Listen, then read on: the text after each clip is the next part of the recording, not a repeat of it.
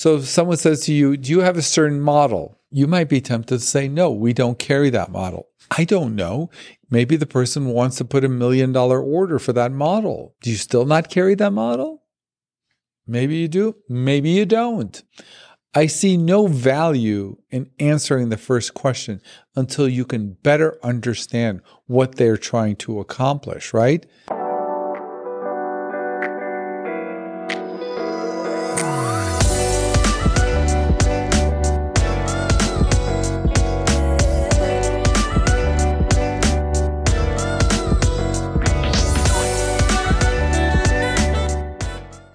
Hi, welcome to another episode of Bakhtiari MD. And this season, we're going over Crash CEO School.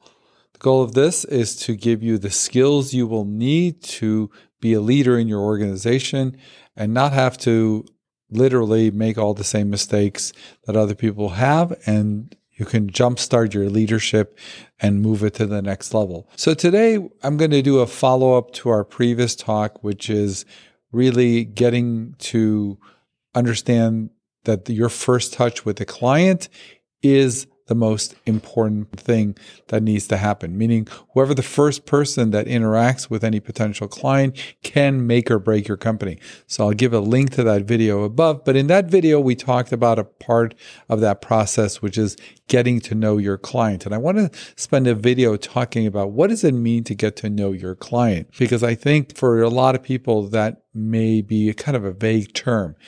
And why is getting to know your client important? Often it's very subconscious, but when you go for help or when you go seek out a service, if the other person, before they sell you what they're going to sell you or give you what they're going to give you, if they spend time understanding your needs and wants and understanding where you are and what you're looking to accomplish, the fact that they're willing to do that immediately instills enough confidence and often melts away any potential objections you may have. Even if you're looking for a new landscaper, or if you're looking for a new doctor and looking for anything new, if your first interaction involves them getting to know you and understanding where you are, where in your journey, immediately you attribute to them that they're a professional, and normal objections that you may have, like, whether it's pricing or other objections, tend to be minimized because you're like, well, this person really is a subject matter authority. So let's talk today about getting to know your client. So what does getting to know your client accomplish? Well, first of all, you get to understand their needs and wants. You get to show them how you can match their needs and wants. You can uncover potential objections before they actually come to the surface and they bring it up.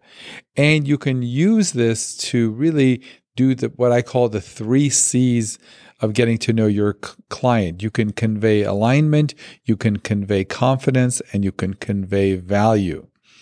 So when does getting to know your client start? When does this process begin?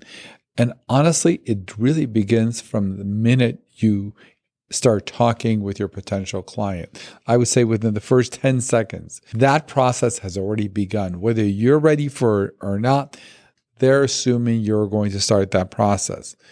And the most important thing to do to start this process is often you're going to be confronted with a question like, do you guys offer, this, or, can I get this from you guys, or do you have this model? And what is interesting is that is your cue to begin the know your client process. And contrary to everything you may have learned, for the most part, the most important thing is not to answer that first question, because often that first question is not really their question. The best way to handle their first question is to respond to their question with a question of your own, because often the first question they're asking may not really be their question. And you need to contextualize that question in a bigger picture often to give them the right answer.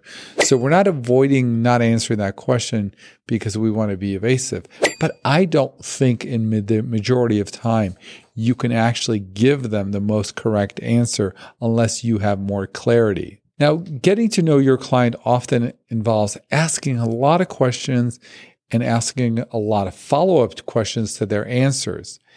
And I know this runs contrary to people's instinct in business that if they ask too many questions, that it's going to work against them.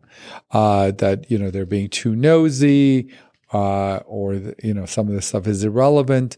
And again, within the confines of understanding what they want in terms of what they're coming to you for, I think it is okay. But I do hear a lot with, from people who we train often, hey, I'm a little uncomfortable asking all these questions about their business.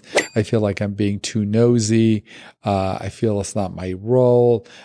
People might get upset. What's interesting in reality is that people really love to talk about themselves and they love to talk about their problems. So this is very contrary to the actual experience. What we have found, the more questions you ask, the more people are actually happy. And like I was saying, people often want to talk about their problems, which actually creates a separate problem because sometimes like in the course we actually teach you how to then stop them from going on and on and on. But that's a separate issue. But this idea that I'm worried that I'm asking too many questions, where the rubber meets the road, that's never an issue. People are okay. In fact, people actually like it. They're like, oh my gosh, I'm just calling about getting new lawn service, and they want to know how many plants I have. And it actually makes them feel good that you're interested. So it's contrary to what you would think. The next thing is, even when you do ask questions, they're going to answer those questions, but you need to then sometimes ask follow-up questions. People often ask me, well, what kind of follow-up questions do I need to ask? You have to ask enough follow-up questions until you have clarity on what it is their answer really meant. So I think that just comes from experience, but you have to keep asking more and more until you fully understand what they're trying to accomplish, what their needs and wants are. So again, the goal of all this is to convey alignment, convey confidence, convey value. So now what I want to actually talk about is a step-by-step process on how to get to know your client. So I gave you the broad overview, but this is what we cover internally in our course when we're training our staff. The outline I have here is more for the phone, but it can be applied in person too, which is a process that I think covers almost any field of business. Obviously, you may have to make certain tweaks. All right, so let's talk about the first rule, which I mentioned already, which is never, never, never, never, never answer the first question. And the reason for that is I don't know if you can give the proper answer unless you have more clarity. If somebody calls you up and says, are you open on Saturdays? You think, well, that a question I should answer. And let's just say you decide to answer, no, we're not open on Saturdays. Well, that may not be true. Maybe you have not been open on, every Saturday for the last 10 years. But let me ask you a question. What happens if the guy calls and says, hey, are you open on Saturday? And you say no, and they hang up, versus, are you open on Saturday? Well, let me ask you, what are you trying to do? Well, we want to put $1 million order, but it needs to come in this Saturday. Well, guess what? Are you still not open on Saturday? I don't know. Maybe yes, maybe no. But if the guy just said he wants to do $1 million worth of business, and are you open on Saturday, or are you open on Sunday, or are you open on Thanksgiving? I don't know. So even when you're tempted to answer the first question, like, are you open on Sunday? Are you open on Thanksgiving? I don't know. If somebody wants to put a $100 million order, are you really closed on Thanksgiving? I don't know. Maybe you are, maybe you aren't. But why give that answer if you don't know what they're trying to do or what they're trying to accomplish? Do you see what I'm saying? So if someone says to you, do you have a certain model? You might be tempted to say, no, we don't carry that model. I don't know. Maybe the person wants to put $1 million order for that model. Do you still not carry that model? Maybe you do. Maybe you don't. I see no value in answering the first question until you can better understand what they're trying to accomplish, right? So are there questions that you can really answer, first questions that you should really answer? I'm sure maybe in the comments you can address that. Maybe there are, maybe there aren't. But it's better to train staff not to answer that first question, because invariably it's not a win, and often it's not the right answer because you don't have the context. So, and by the way, I see this all the time. You can randomly call 10 companies right now and ask a question, and they will immediately answer it, and they won't know who you are. You could be one person. You could be the HR director for a Fortune 500 company. All right. So now that we've got out this golden rule, never ever answer the first question. The first thing is identify yourself first. Okay. Always identify yourself before you ask the other person to identify themselves. It really is much more professional and really makes the other person feel comfortable. So what I recommend is identify your name, and your role in the company. By the way, let me pause here, and I'm going to just have a few words from our course that I was mentioning so you can get an overview what that's all about.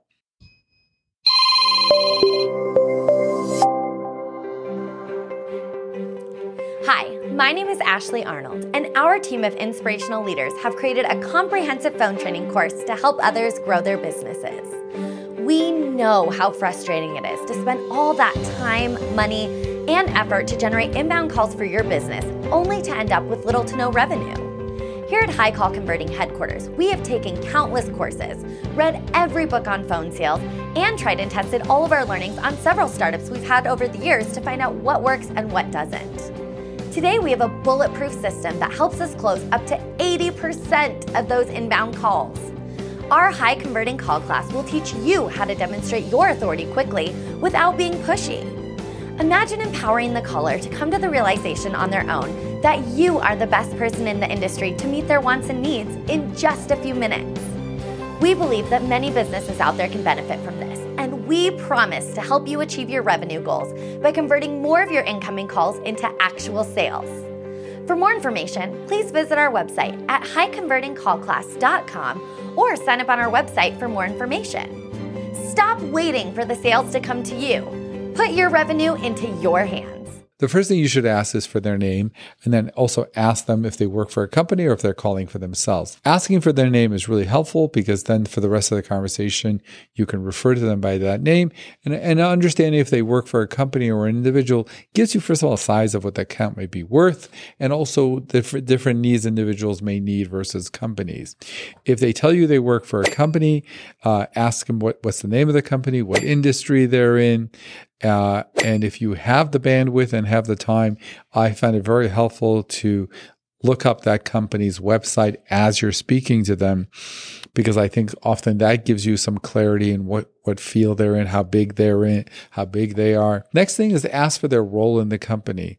Ask for their title, what department they're in. The reason for that is your conversation is going to be a lot different if you're literally talking to the director of procurement versus just somebody who is an administrative assistant calling for some, from just the purchasing department, or you're actually talking to the CEO, the vice president of the company.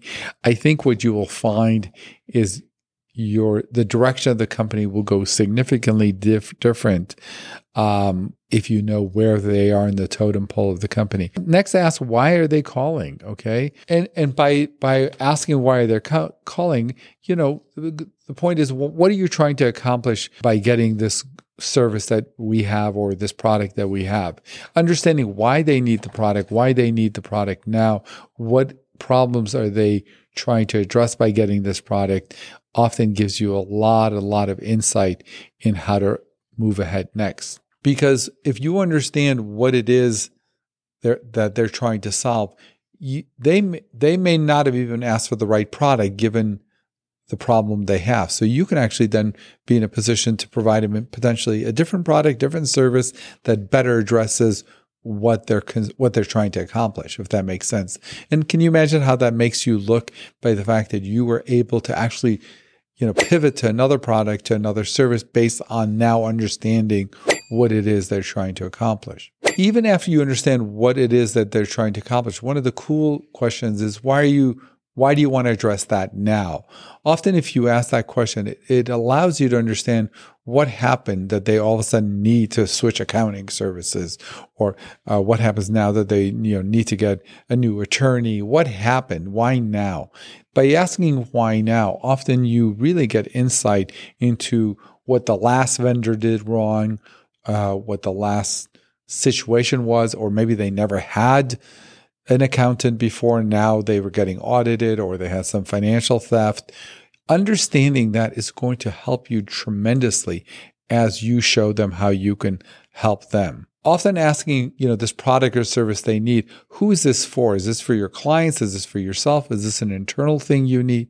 Again, it fills in holes so you can provide them a better answer or solution. The other thing that I find, this is a very touchy question, is who are you currently using now if it's a service that they currently have? This provides you wealth of information because nobody randomly wakes up one morning and says, oh, I'm going to switch my lawn service. I'm going to switch my accounting service. I have nothing better to do than just randomly call and switch. Often something has happened. And if you can understand what that pain was that got them to call and said, we need a new shredding company or whatever it is, you will be able to incorporate that information into your response to them. The other one that I think people who are initially trained are very resistant to is to ask them, who else are they calling? I think people think, oh, that's very nosy. Actually, I think people like it. When you say, I know you're looking for a new shredding company. Can I ask, who else have you been calling?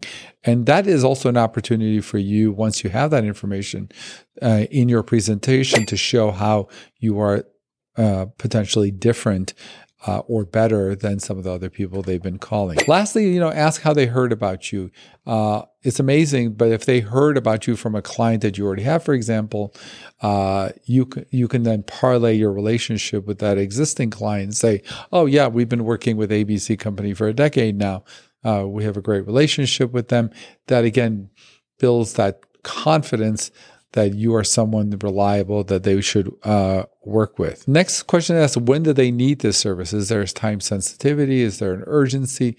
Again, all of this helps you in your presentation to come up with a solution for them. Next thing is to ask if they're ready to move forward, assuming everything else is right, assuming the price is right, and we have the product. By asking that question, you often find out objections that you don't need to hear about later after you actually ask them for the business. So if they're ready, say, well, assuming we got this, then this and this, and you love the product, you love the price, are you ready to move forward? And then you may then find out, well, yes, but I'm not really the final person. We need, this is the person that needs to sign off on it, or, we're going to incorporate into this budget for next quarter. So we're actually looking to make the switch next quarter.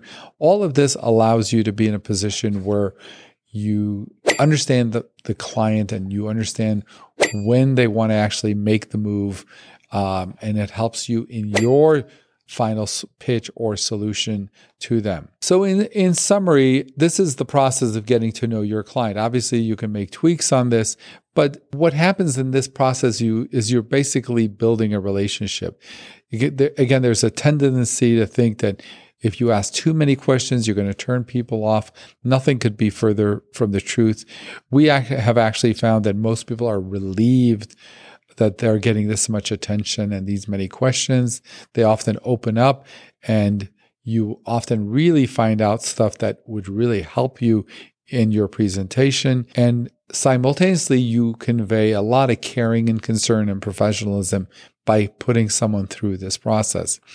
So now that you've heard this, and even if you incorporate a portion of this or half of this, can you see how not having this process can make a huge difference? Again, in my last video, I said, really invite you to record and listen to some of your calls, because I think what you will find out is that this kind of process of getting to know your client is not really happening in a lot of the calls.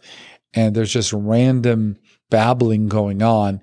And what you'll find is that, it's a smaller percentage of people that would have signed up move ahead with the service. We often say that with no training in many businesses, a third of people will sign up just simply because they need the service. It doesn't really matter who they talk to. They actually need a new shredding company. It doesn't really matter, and they're going to sign up. But what we have found with proper training, and this requires a lot of training, you can actually get 70, 80% of people signed up and not give you objections, because people tend not to give objections if they feel they've contacted the real deal, the real company, the subject matter experts, the people who do it in their sleep.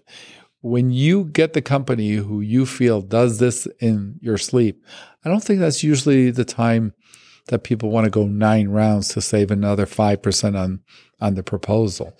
I think people who normally would have a money objection or other objections, those things tend to go away when they feel like they're talking to subject matter experts on the thing that they're having pain on. Okay, well, if you like this video, please comment, like, and subscribe. Thank you so much, and we will see you on the next video. Thank you.